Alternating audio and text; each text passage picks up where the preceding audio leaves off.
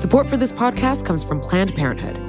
It's hard to imagine a world where we leave future generations with fewer rights and freedoms. Since the Supreme Court's decision to overturn Roe v. Wade, politicians in nearly every state have introduced bills aimed at blocking people from getting the essential sexual and reproductive care they need, including abortion. Planned Parenthood believes everyone deserves access to care. And with supporters like you, they can reclaim our rights and protect and expand access to abortion care. Visit PlannedParenthood.org/future to learn more and support their cause.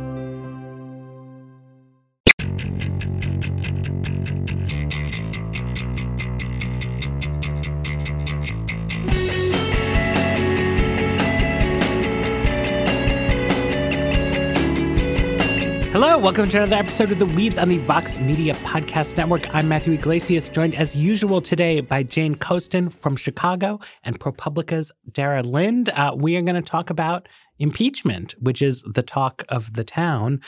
We had solicited questions from readers, viewers, listeners, et cetera, in the Vox community. And what I found was a lot of people were interested in sort of the nuts and bolts process stuff, which has people don't do like scoops about how Senate rules work. So it hasn't really been in the news. So I sort of wanted to start there. I mean, one interesting thing about this is that, of course, the president has not been impeached.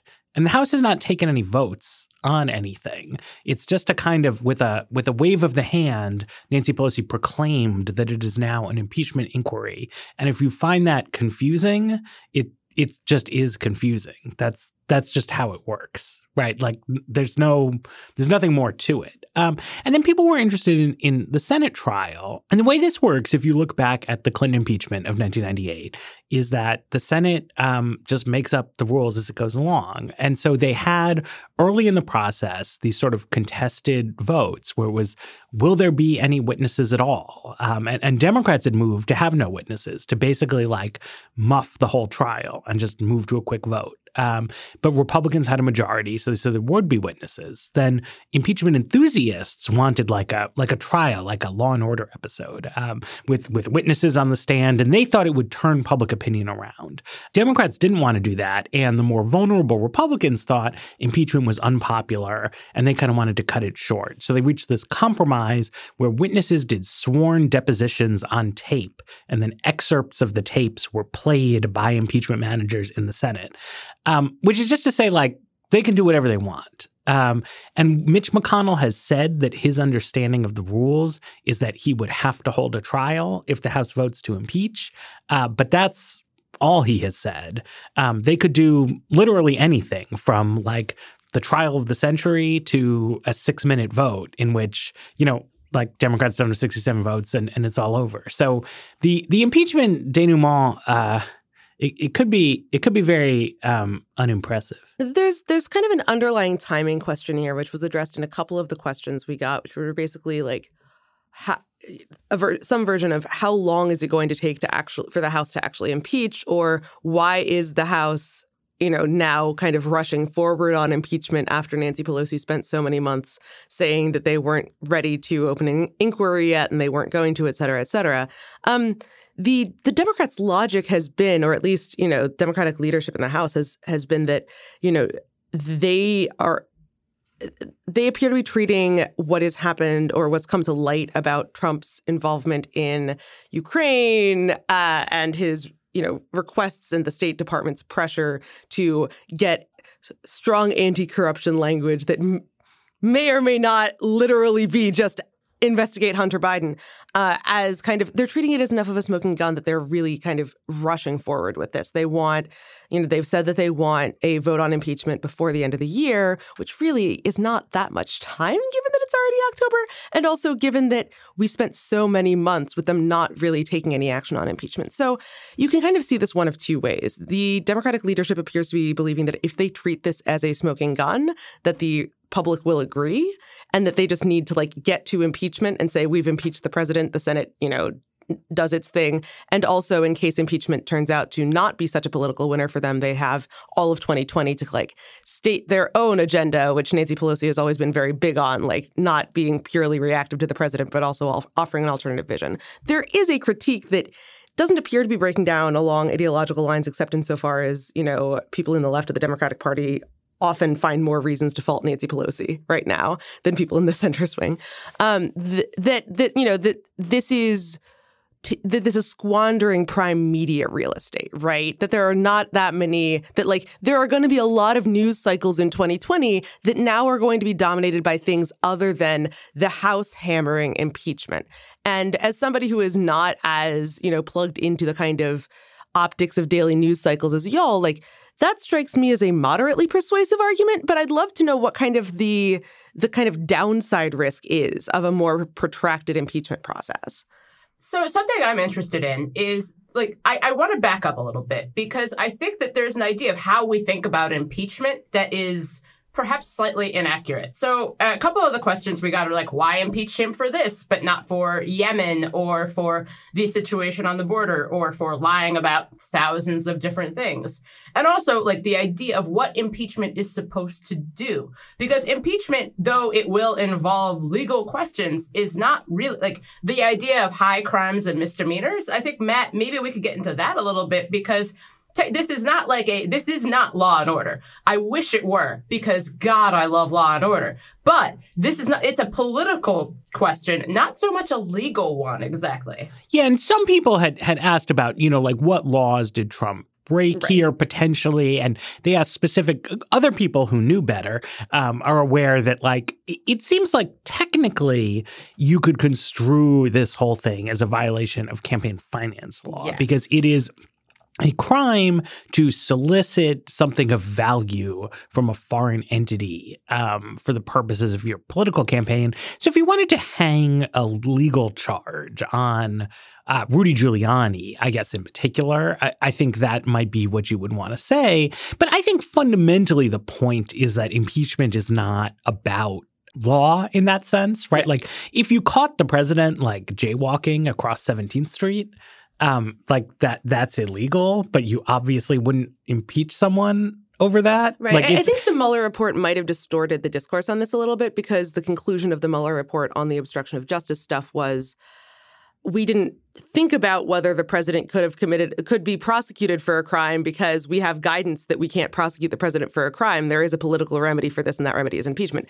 That is, it is simultaneously true that mainstream interpretation of the DOJ's authority says that you cannot prosecute the president because impeachment's the only way to remove him, and that impeachment is not limited to the, violations of the U.S. code in the strict sense. I mean, the basic question of impeachment is the magnitude of the inappropriateness, right? And the ability to forge a consensus in Congress about the inappropriateness. And the key thing here, I'm going to kick it back to Jane with this, but the key thing here seems to me to be that a number of Republicans are willing to say that they feel this was at least inappropriate, right? I mean, there's a question as to how far Ben Sasse, Mitt Romney, others will go in their criticisms of these dealings with Ukraine, but they are in fact critical of it, which means Democrats can both all be very critical of it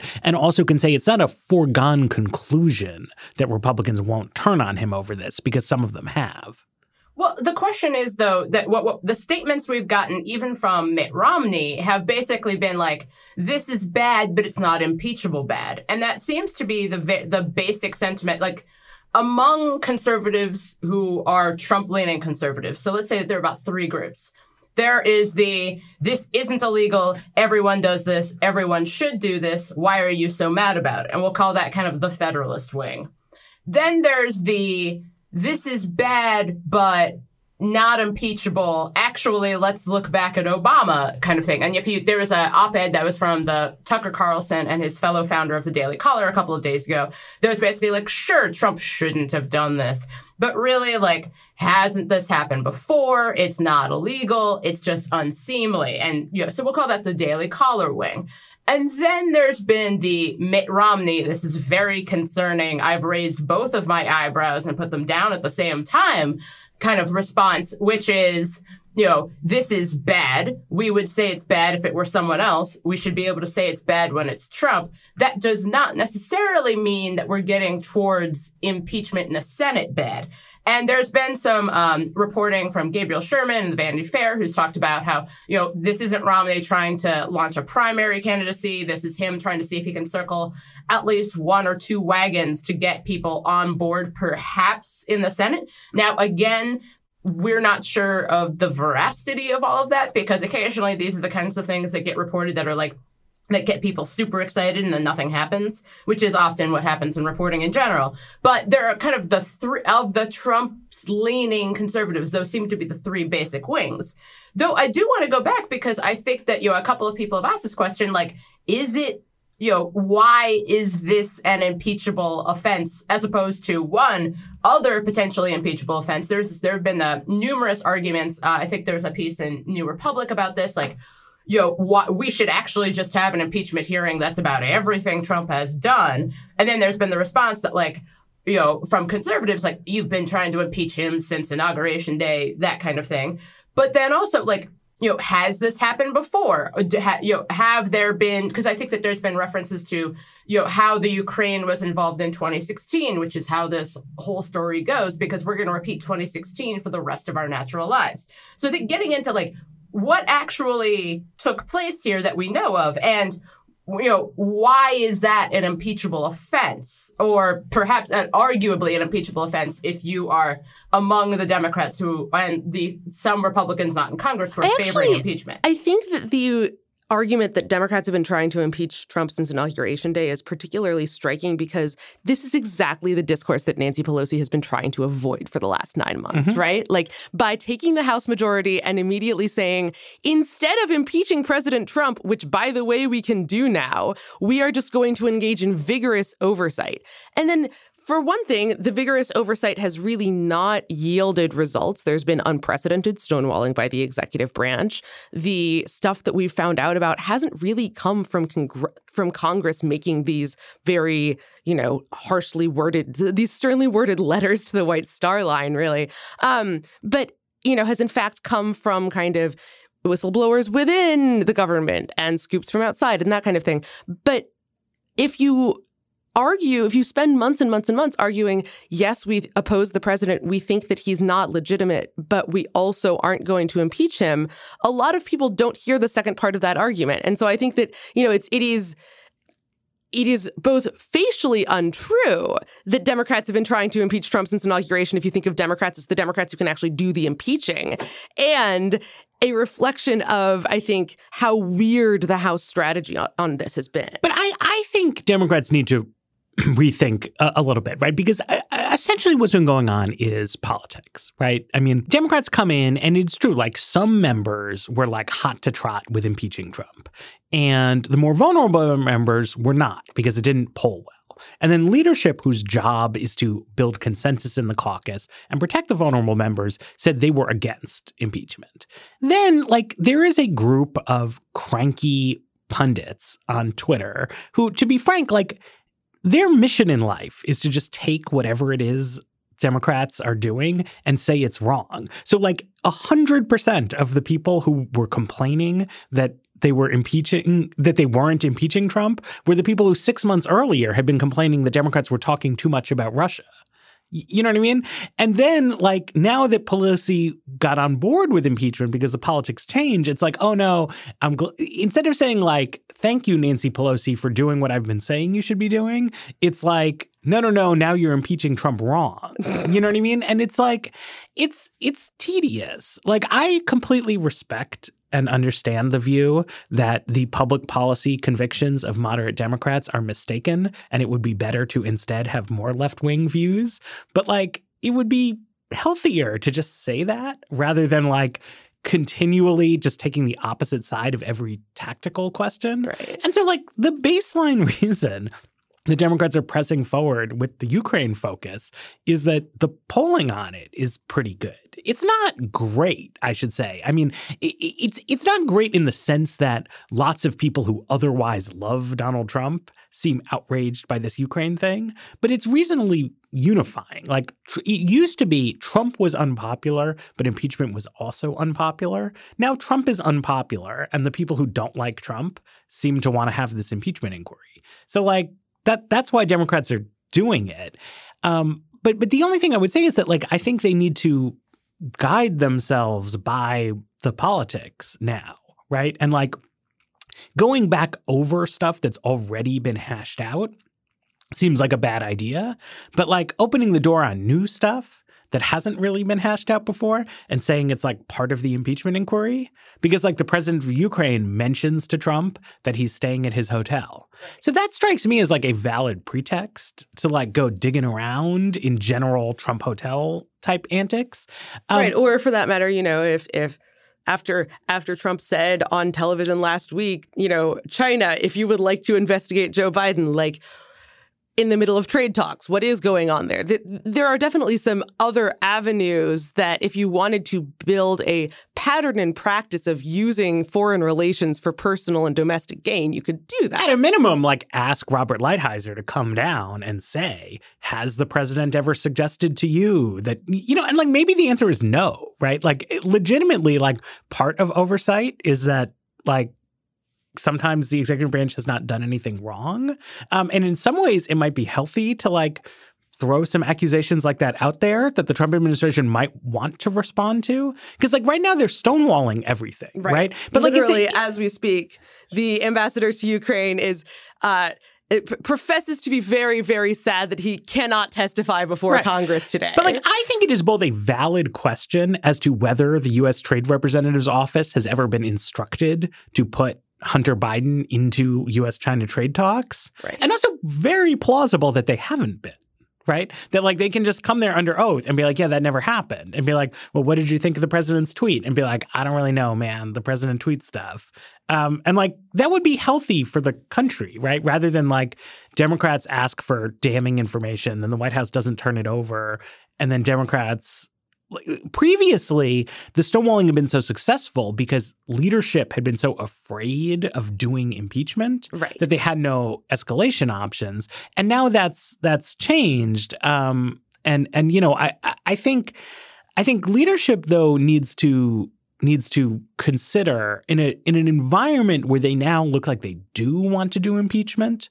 How does that change their tactical approach to all kinds of other things from back in an era when they faced pressure from their base to do impeachment, but that they didn't want to do it? We should probably take a break. But I do want to know more about what this escalation stuff is, because that's definitely, we got a ton of questions about, like, if they continue to stonewall, what can the Congress do? And I don't know these things, but I gather that other people in this podcast do.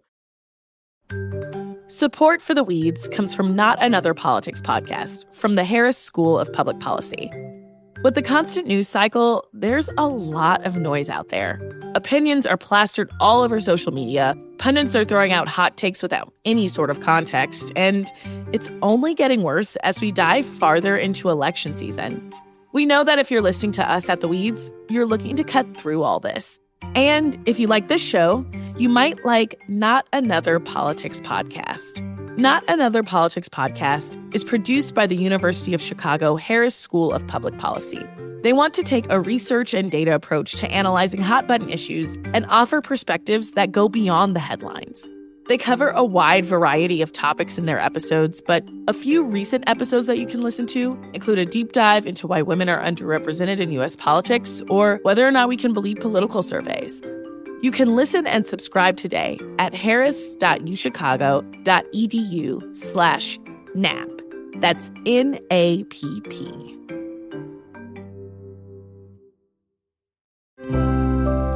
Support for this podcast comes from Planned Parenthood.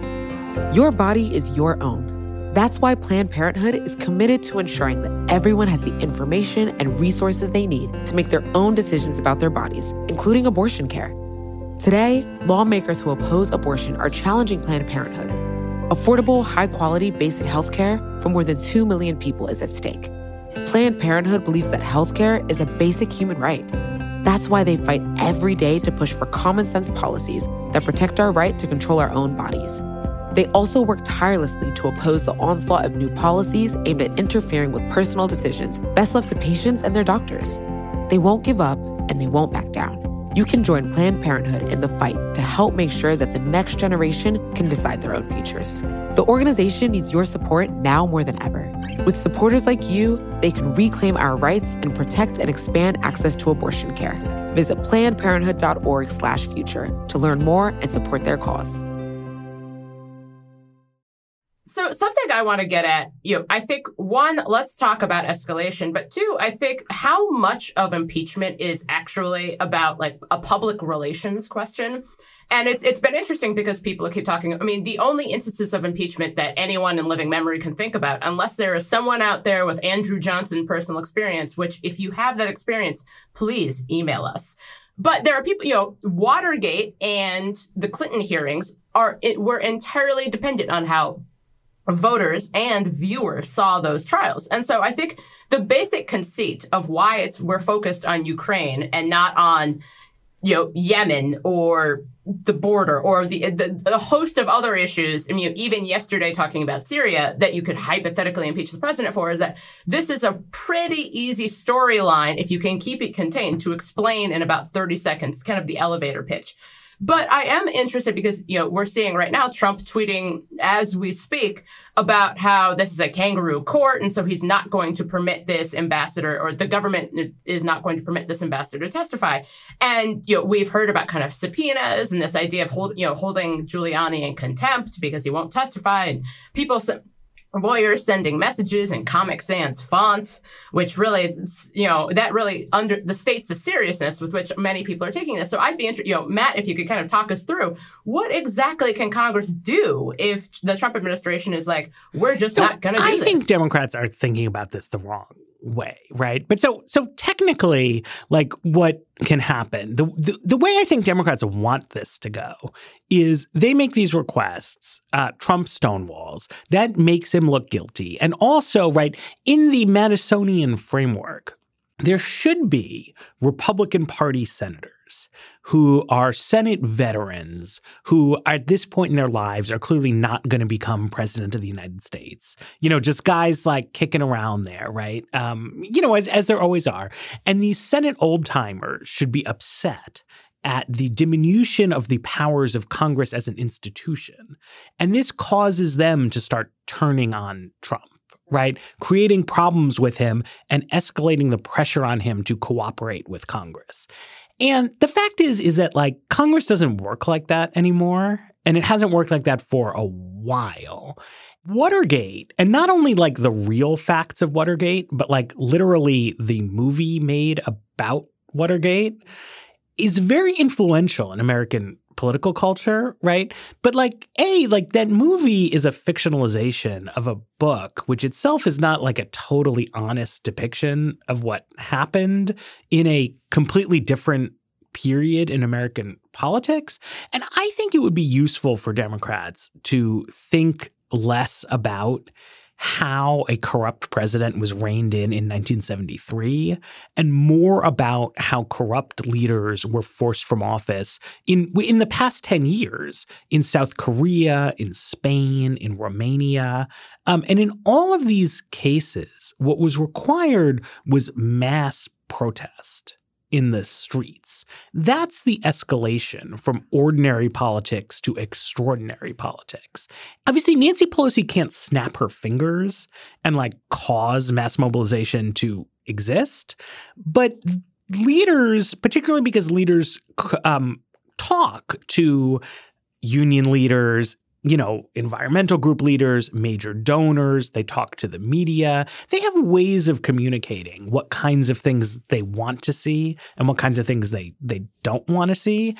And we're so far from that poll, right? There was an Axios article recently saying that the prospects for the USMCA agreement were actually looking better thanks to impeachment and I don't know if this was true or not, because it's sometimes hard to tell with these blind items. But what they were saying is that, like, Pelosi wants to show that Congress can still get things done despite impeachment. So that's leaning on her even more to, like, want to go put this forward.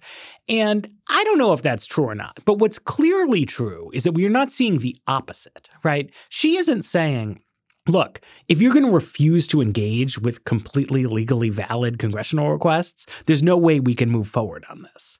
Right? That would be like a small way of pressure. A bigger way of pressure, this guy, the ambassador to the EU, right? He also owns a chain of luxury hotels, mostly in the Pacific Northwest. And like, I don't know, right? Like the mayor of Seattle could send the health inspector into the kitchens at all his hotels. And he could say, oh, you're just hassling me because you're my political enemy. And the mayor of Seattle could say, yeah, fuck you.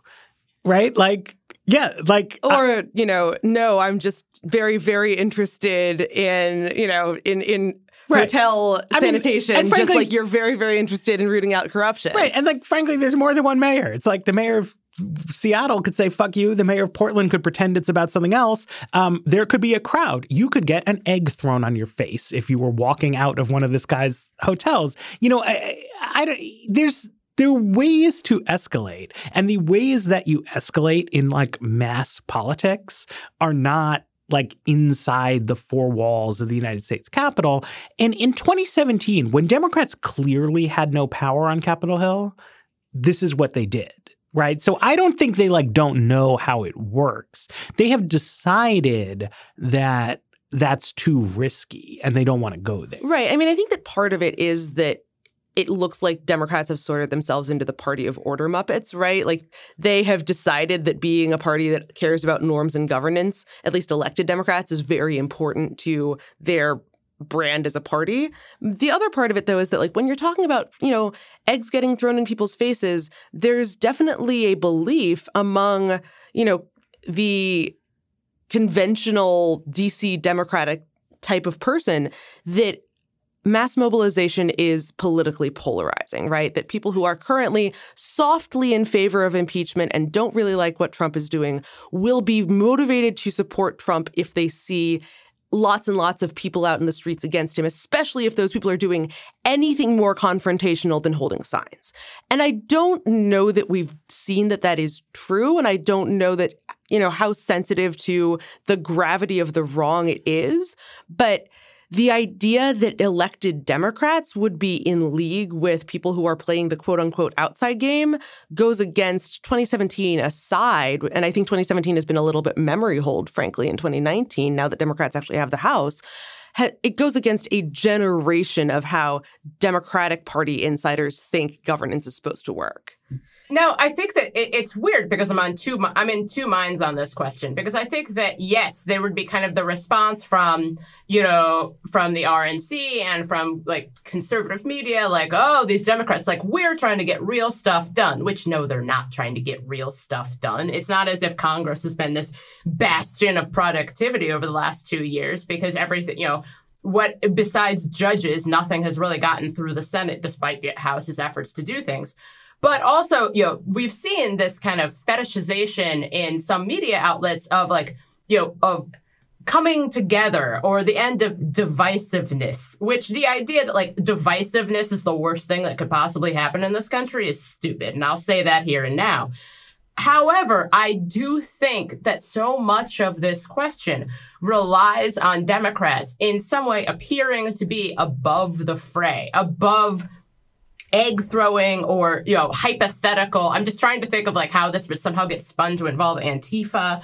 And this entire idea that like, everyday people, sure, they're concerned and waggling their eyebrows about what Trump has done, but but people value order more than anything else. Again, I would be interested to see some research or polling on how true that is. But I do think that, especially in D.C., the idea it's a confrontational issue, because on the one hand, you're getting base Democrats and people on the left saying like, fuck these people. We need to get this guy out. What he is doing is wrong. And if we look bad while doing it, well, so what? But then I do think that there are people who are representing districts that very much were like, we sent you in during the midterms because we're, in suburban conservative leaning districts who still elected Democrats like Abigail Spanberger and others, because they basically were like, we are not going to get involved in whatever Trump is doing. All we are trying to do is really focus on what our districts want. And our districts are, they're not Trump fans, but they're not super big fans of the idea of Democrats, not Democrats specifically. Not like they'll be like, I like my representative. But then, when Democrats, when you say that word, somehow it turns into just referencing Alexandria Ocasio-Cortez or some sort of like people who lean further left than some of these districts think that they would like to go. And so I do think that there's this weird tension. And I'm not really sure. I mean, I'm very glad that I am not a congressional Democrat because I don't know how you address that. I think that there's something to be said for the fact that we are focusing so much on congressional Democrats and their strategy in the impeachment phase rather than the thing that's actually the open question, which is impeachment appears to be a foregone conclusion at this point. Whether he will actually get convicted in the Senate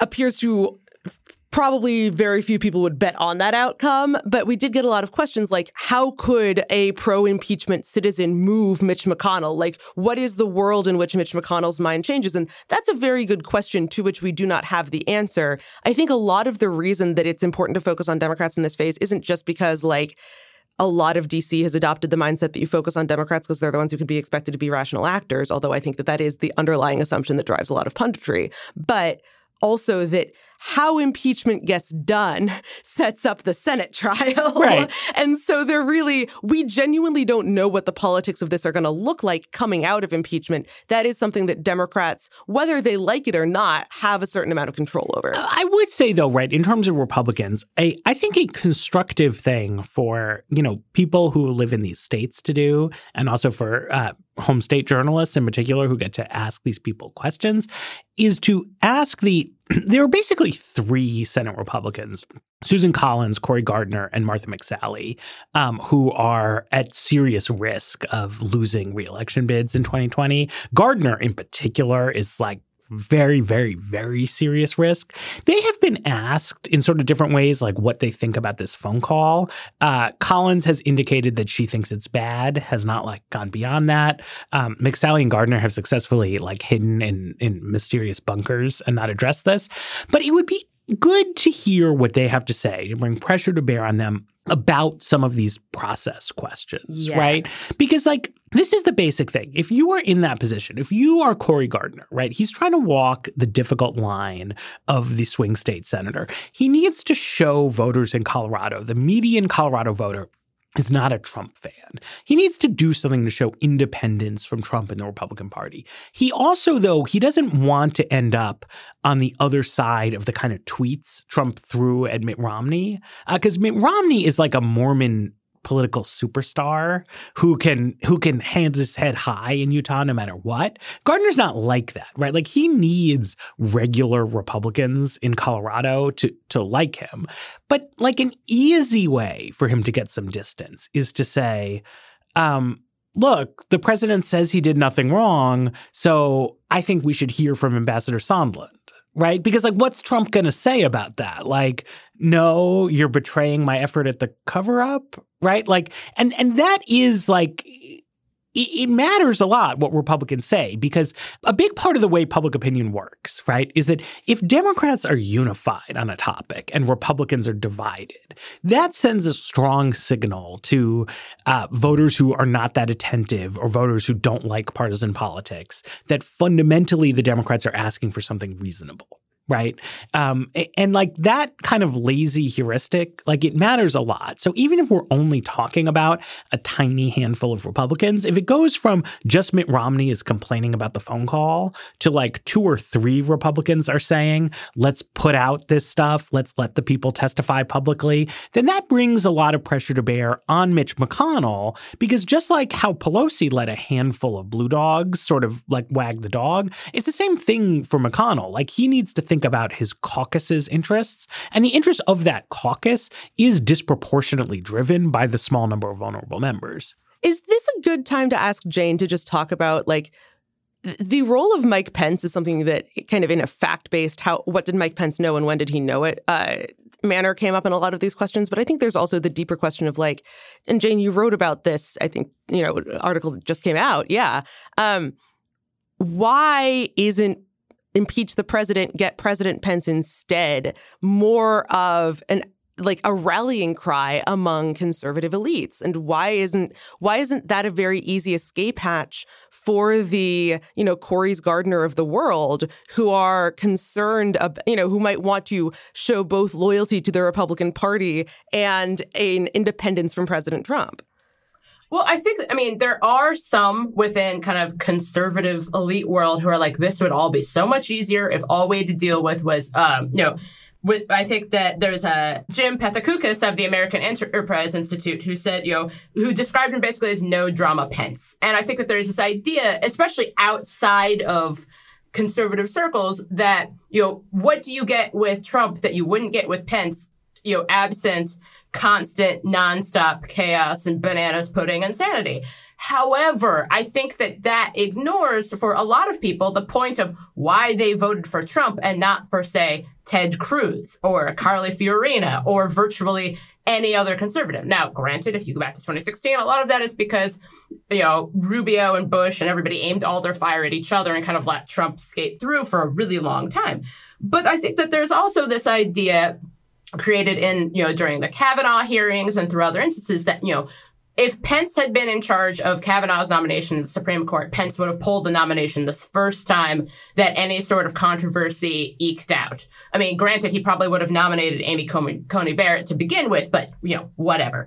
But I think that there's also this idea that Pence was brought on the ticket to basically make evangelical Christians happy and pretty much ease the kind of social conservative-ish, the Mitt Romney of the world, kind of ease their view of this potential administration. But voters really wanted Trump. They didn't care that he wasn't, a quote-unquote establishment conservative.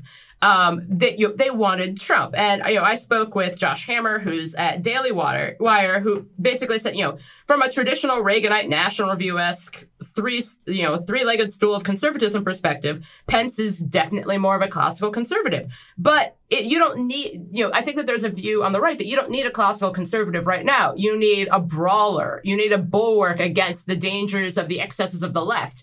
And you're not going to get that with a Mike Pence, especially because if you harken back to before this administration began, when Mike Pence was governor of Indiana, I think there's a view that on the Religious Freedom Restoration Act that the state of Indiana attempted to pass, the second that companies like Salesforce and Apple were like, we don't think you should do this, there's a view that the Pence gubernatorial administration basically were like, we won't do this then.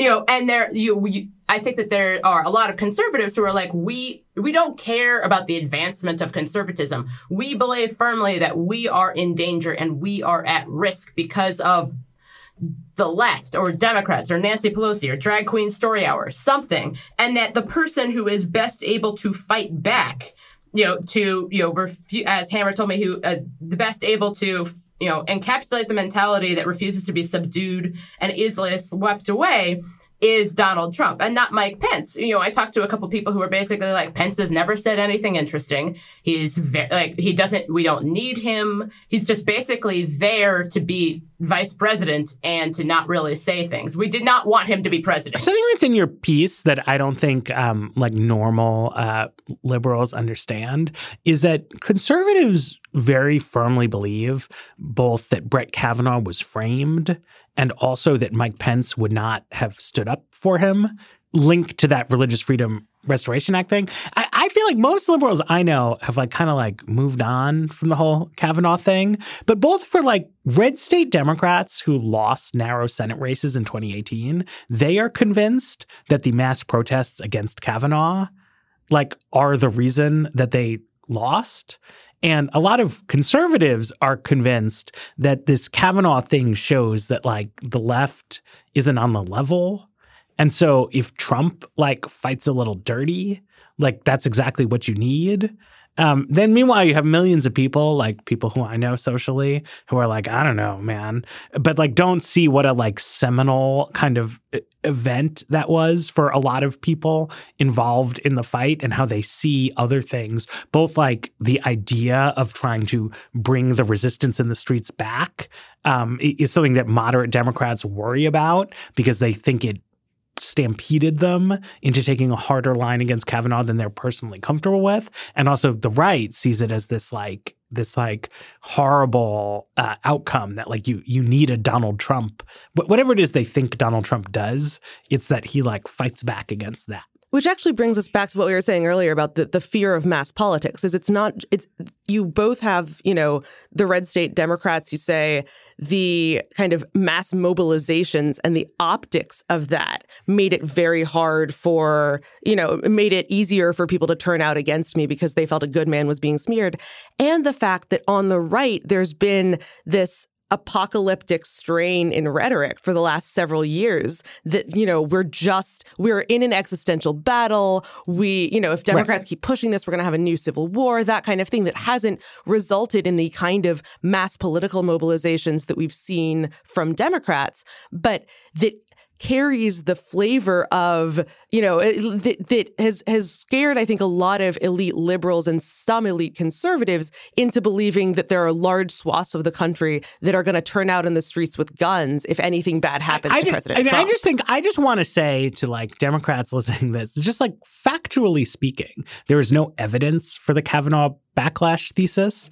And that like there are good studies that look at Tea Party rallies and they use rain as an instrument to show like localities where there were bigger rallies. I remember Democrats at the time of the Tea Party rallies, they were sure, there's going to be a backlash against this. Like it's so crazy. But like that's not true. Your best news if you were a vulnerable Democrat in 2010 was that if there was bad weather on major Tea Party rally weekends, you didn't get big rallies. Therefore, you didn't get big press coverage of the rally and you did better in the election. And it's the same thing for Women's March stuff, right? Where you had bigger turnout, people do better. You see these same studies in foreign countries. I saw from Dara's Twitter feed, like even the LA riots in 1992, like if anything is going to spark a backlash, it's like people actually like going nuts, like stealing things, and which I would genuinely not advise. You're totally scooping a white paper that I wanted to propose for later. Dude, I just wanted to, like, the evidence that is available to us is that like highly visible public protests are a very efficacious political tactic in democracies. Yes, which this is very pointedly not an episode about the NBA in China. Sure, although even there, like, I don't know. The point is, like, it's of course hard, right? Like people would just call out mass protests all the time if they could totally control them. But like if there's something that you think is a big deal that people are engaged with intellectually, like it's a good idea to try to get them to go do stuff and, hold signs. I think my egg throwing idea was a little extreme, but like right now they're not doing anything. Trump wanted to cut taxes and Democrats staged huge rallies about it. Right now, Democrats claim to believe that Trump is subverting the basic structure of American democratic politics and the Constitution, which I think is a fairly plausible. It's certainly a bigger deal than cutting the corporate tax rate. And like they're throwing these subpoenas around, they're getting ignored. Like they should do something. And I guess I think it says something about how, and this goes to I have many horses, whatever. One of my basic beliefs is that like residential segregation and what we think of the other side, whatever that is damaging our politics irreparably. Because, when I talk to conservatives and then I talk to liberals, they both think that the other has the ability to assemble people en masse to do whatever it is they want at the drop of the hat. And so, when I talk to people at the Kavanaugh hearings, they're basically like, the left is united against us and will come out in the streets and will make up stuff about us. And they could do this to anyone. So there's this idea that Trump is both a stand-in for individual conservatives, but that also individual conservatives feel as if they themselves are receiving this backlash against them, and then they see Trump getting the same thing, and they recognize that. But then when you talk to liberals, they're just like, conservatives are in lockstep, they're all united, and if we did anything, they would just come out with their guns. But I'm like, no, like, no one is in lockstep. No one is united. Everyone is mad at each other and mad specifically at people within their own circle. And it's just so interesting to see this idea of the other as being like, we are doing things in order to please a group of people we do not at all understand or interact with. And it's happening kind of on both sides of the political spectrum. Take a break. Yeah, let's talk about a white paper. Do a quick paper. Support for this show comes from Sylvan Learning. As a parent, you want your child to have every opportunity. But giving them the tools they need to tackle every challenge, that takes a team. Now more than ever, educational support tailored exactly to what your child needs can make all the difference. That's why parents have trusted Sylvan Learning for 45 years as the ultimate teammate in their child's educational journey, instilling in them a love for learning and a passion for reaching the next level. And Sylvan's Insight Assessment can identify gaps in learning and areas that could be of concern for your child. It's a 360-degree view into your child's learning that you can't find anywhere else, and helps ensure that your child didn't miss something in school that might put them at a disadvantage in the future.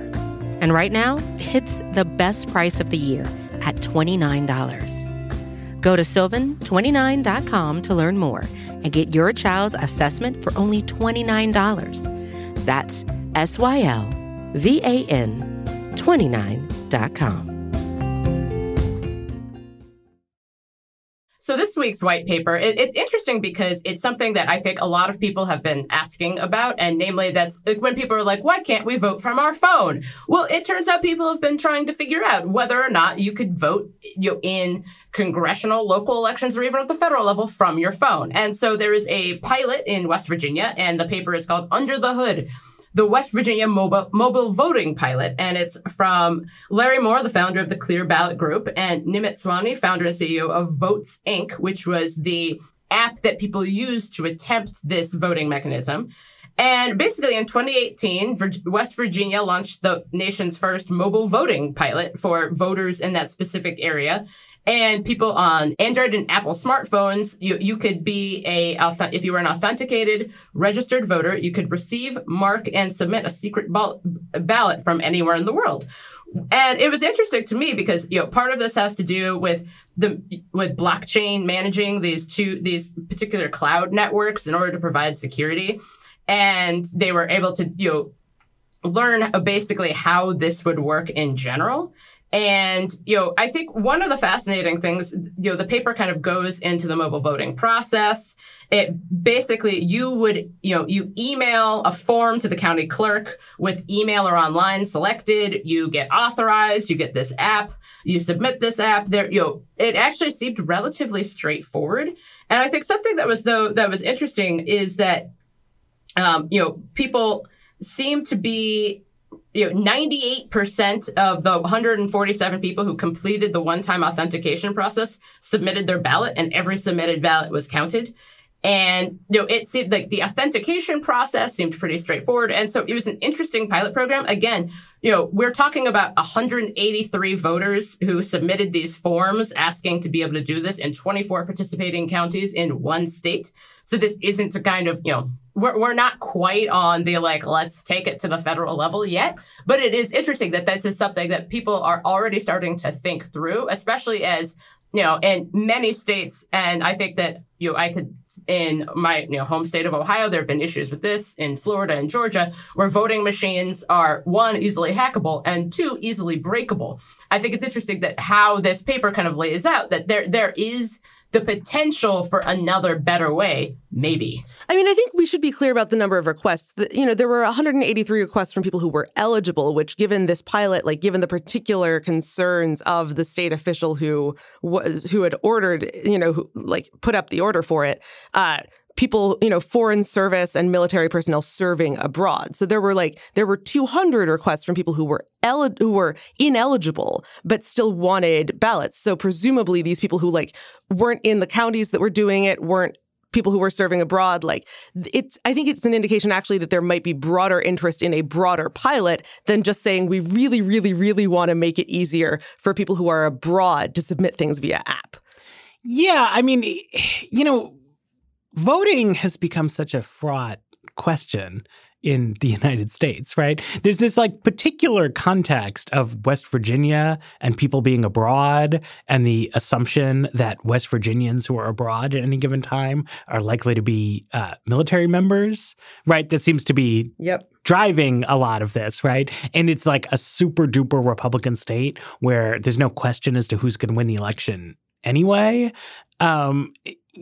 And it's like, if you open this up and you were saying like, well, the purpose of this is to make it really easy for like college students and whomever to vote, are you going to get like a whole radically different kind of change? I mean, it's part of the just like basic rottenness of voting in America is that without some kind of consensus that like it's good in principle for it to be easy for people to vote, it's then hard to work on voting mechanics in like a sensible way because you really don't have that, right? And like people on, I don't want to totally both sides it, but I do think it's true that it's like it's accepted practice in the United States that like shaping the electorate is part of how you play the game. So everything is seen through that lens rather than seen through the lens of like, this is public service delivery.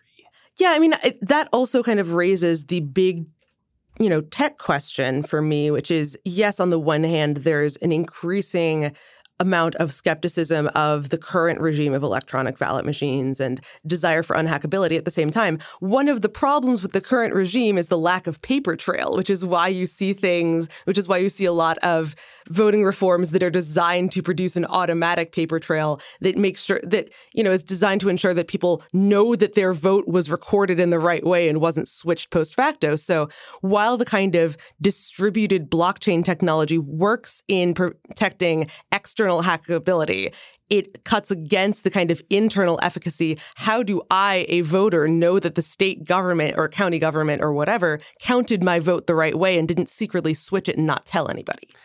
Yes. I mean, it struck me when I went to witness a federal election in Germany, how much having just a really, really large number of polling places and a really small number of questions on the ballot and then doing it by paper, like how actually easy that was.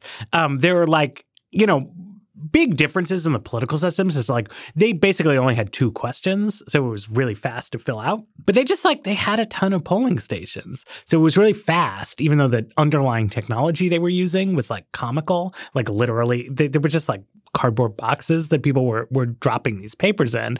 But it was awfully nice. One of the other elements you mentioned in there is frequency of voting days and ballot questions. And this is probably a good time to note that if certain states definitely have primaries today that have not necessarily been super well publicized. So if you are not in Washington, D.C. and actually have representation in Congress, et cetera, you should maybe consider checking and making sure that if you're listening to this on Tuesday, October 8th, you're not about to miss an important election. All right. With that, we got to wrap this up. We're getting crazy, frenetic hand signals from the studio. As a very special word, there's going to be an extra Weeds with Mayor Pete Buttigieg tomorrow. We sat down with him, talked about his prescription drug plans, an interesting interview. And so with that, thanks to all our sponsors, everyone listening. Thanks to our producer, Jeffrey Geld. And the Weeds will be back on Friday, but first, it will be back on Wednesday.